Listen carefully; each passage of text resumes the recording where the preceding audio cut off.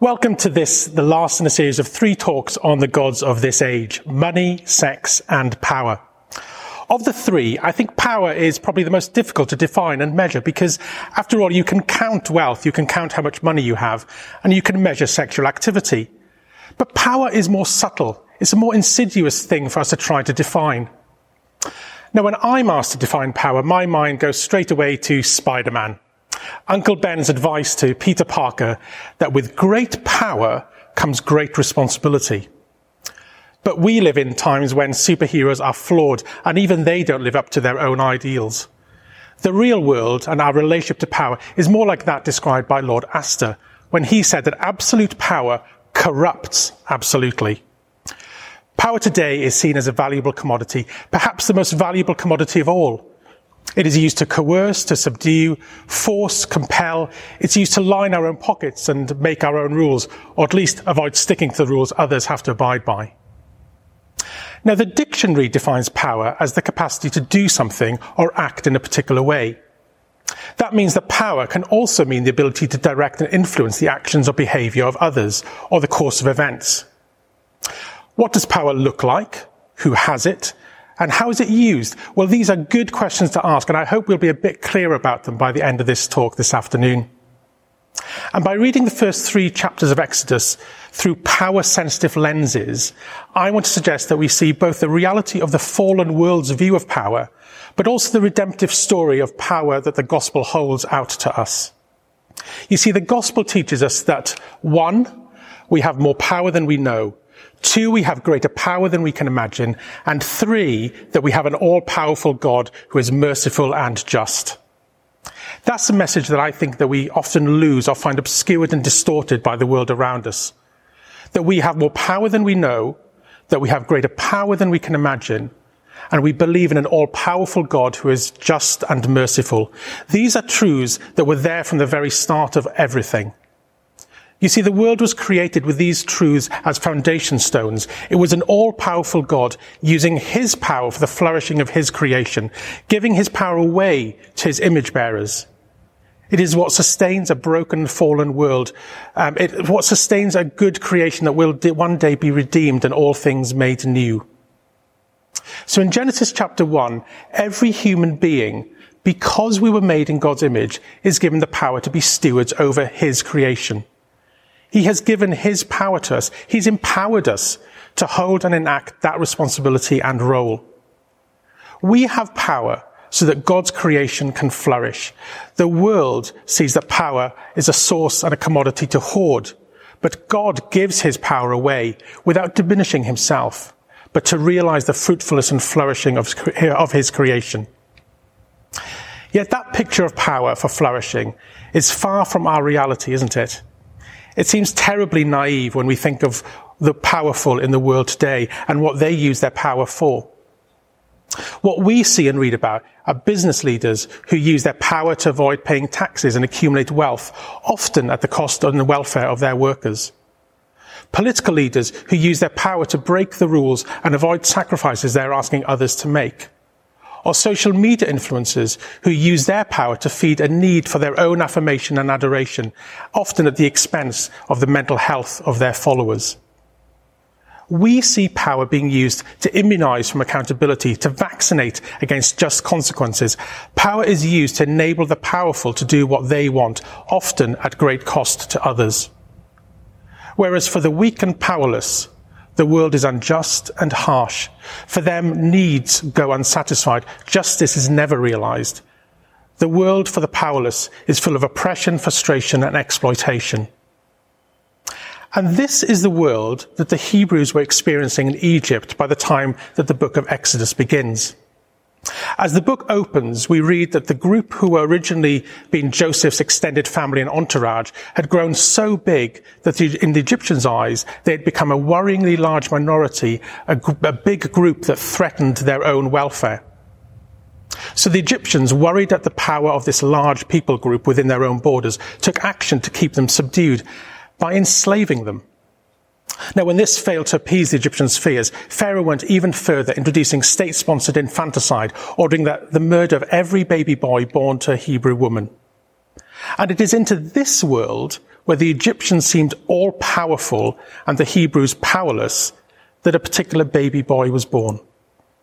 The original boy who lived, who survived by being hidden and adopted. Of course, you're familiar with the story of Moses, aren't you? The baby, too big to hide at home and so was hidden in the floating basket along the banks of the Nile, was discovered by a royal bather who then adopted him and named him Moses. This Hebrew baby boy, who should have been killed at birth, was raised as a member of the royal household.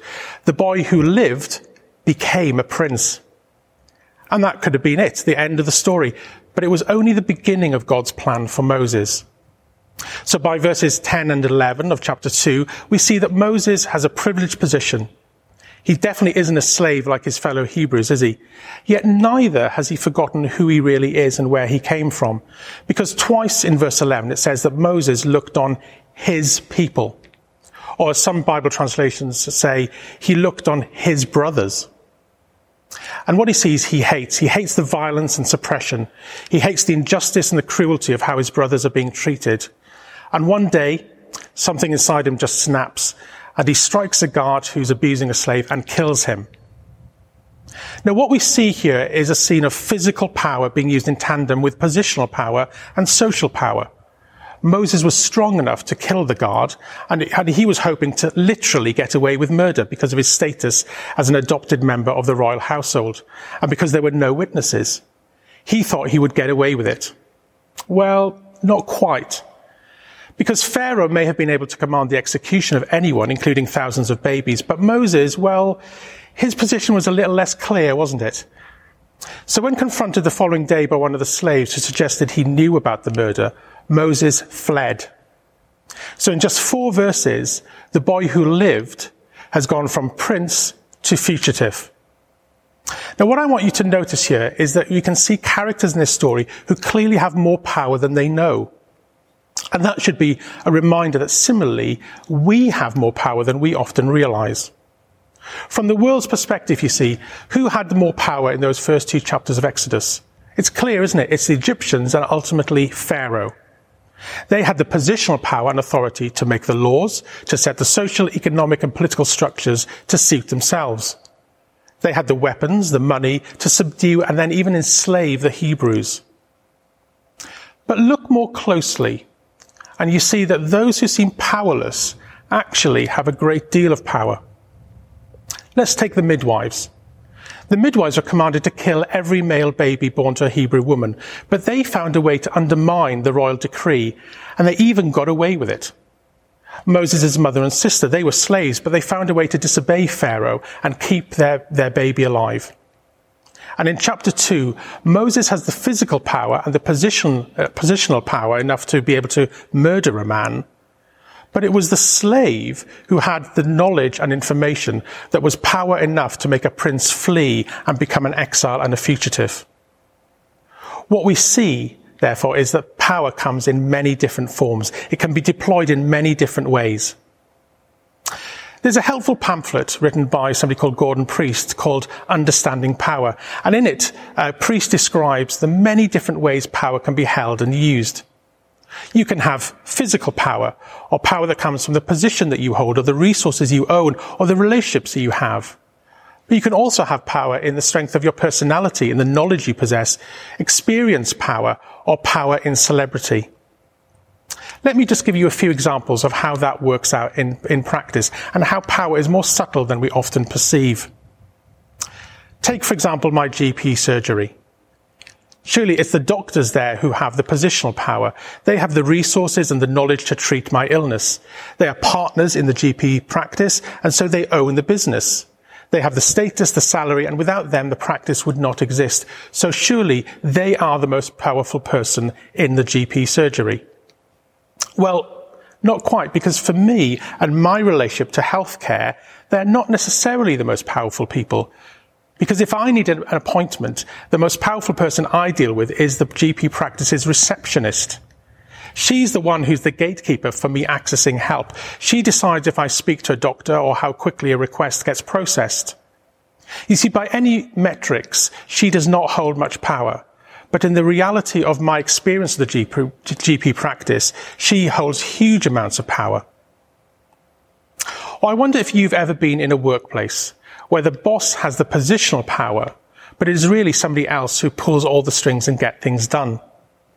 Maybe because of their personality, or because of their experience, or because of the relational capital they've built up for themselves in the company over many years. You know that if you need to get something done in the office, who do you go to? Often it's not the boss, is it? But it's somebody else. Or let's take a final example. What about celebrities? The celebrity mum who goes on Twitter and has a YouTube channel to give lots of advice on motherhood and parenting. She's got no pediatric qualification, no more knowledge or experience than any other new parent. But the power of her celebrity means that she will influence how millions view their own parenting skills. So I wonder if you're listening today as somebody who feels disempowered. If you're feeling that way, read this passage again and take heart that it is not those who the world sees as powerful who have the greatest impact on Moses' life. It was the midwife who refused to follow Pharaoh's order and allowed him to live. It was the choices and actions of his mother and sister who were slaves, but under God's providence, it led to Moses being raised in the royal household. It was the Hebrew slave who caused him to flee. So are you like the midwife or the slave in this passage, perhaps thinking that you are powerless, but actually with great power to play a part in God's big story of redemption? You may not be the boss or the manager, but you are made in God's image, and you have the power to act and decide, the power to influence and impact. You have more power than you know. But you also have greater power than you imagine. We've already seen, haven't we, that some of those who would have been viewed as the weak and the powerless actually had great power to achieve great or terrible things.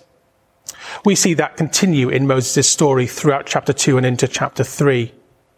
In 4 verses, Moses has gone from being a prince to a fugitive and fleeing to Midian.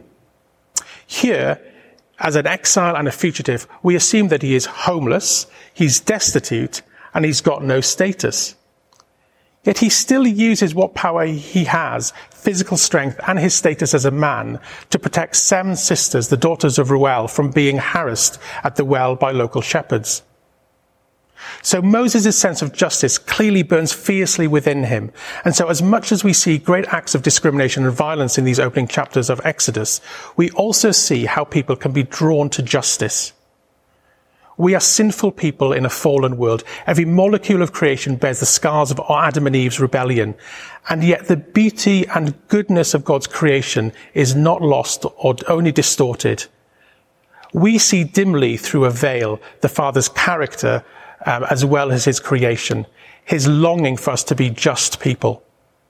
Moses, like us, bears the image of his maker. He feels compelled to respond to the groans of his fellow Hebrew, to challenge the harassment of vulnerable women. And in doing so, he echoes God's heart for his people. At the end of chapter 2, we see that God hears the groans of his people, and he is not indifferent to their suffering.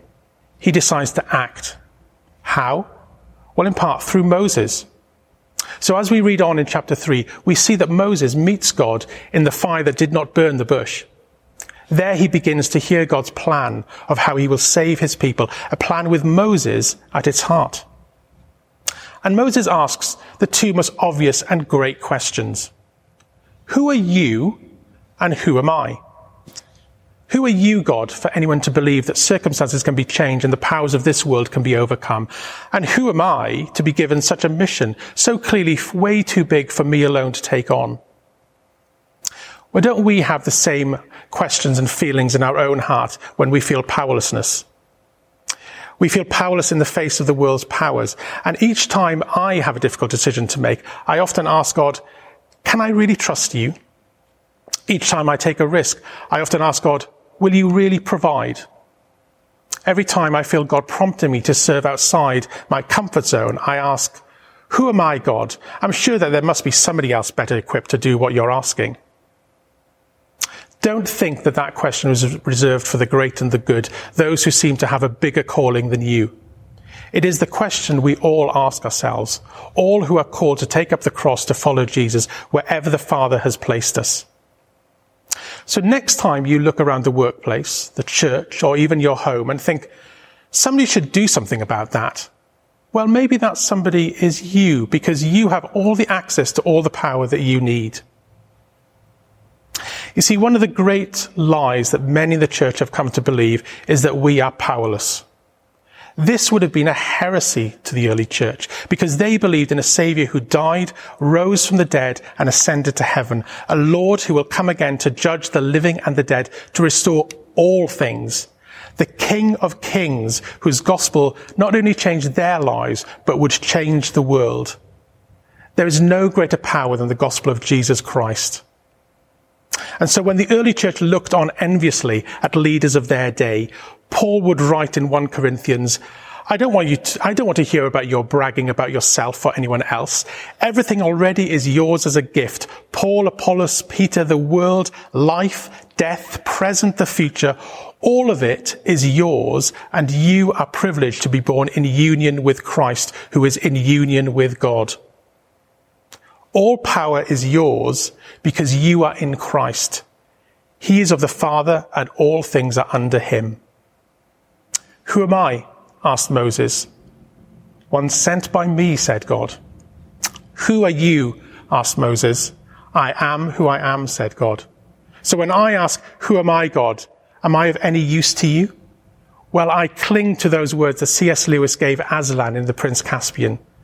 I tell myself that you come from the Lord Adam and the Lady Eve, said Aslan, and that is both honour enough to erect the head of the poorest beggar and shame enough to bow the shoulders of the greatest emperor on earth. Be content, because we have more power than we know. We have greater power than we can imagine, because we have an omnipotent God who is merciful and just. We are in Christ. And as Steve Nichols reminded us on Sunday, we are saved to do good works, to be like Jesus in how we use the power that we've been given. Where to begin? Well, let me suggest the antidote to seeing power as the world does it. The antidote is in serving others, in Sabbath, and in stewardship. Serving others, giving your power away to see others flourish. Sabbath, resting in God to remember that all things come from him and that you are not the center of the universe. Stewardship, to not cling on to what you have because it is not yours to own, but yours to give away and pass on. Serving, Sabbath, and stewardship, the antidotes to power being your idol, and the disciplines that remind us that we have more power than we know, that we have greater power than we can imagine, because we have an omnipotent God who is merciful and just. Therefore, go forth this week in the name and the power of Jesus to use your power for his glory. Amen.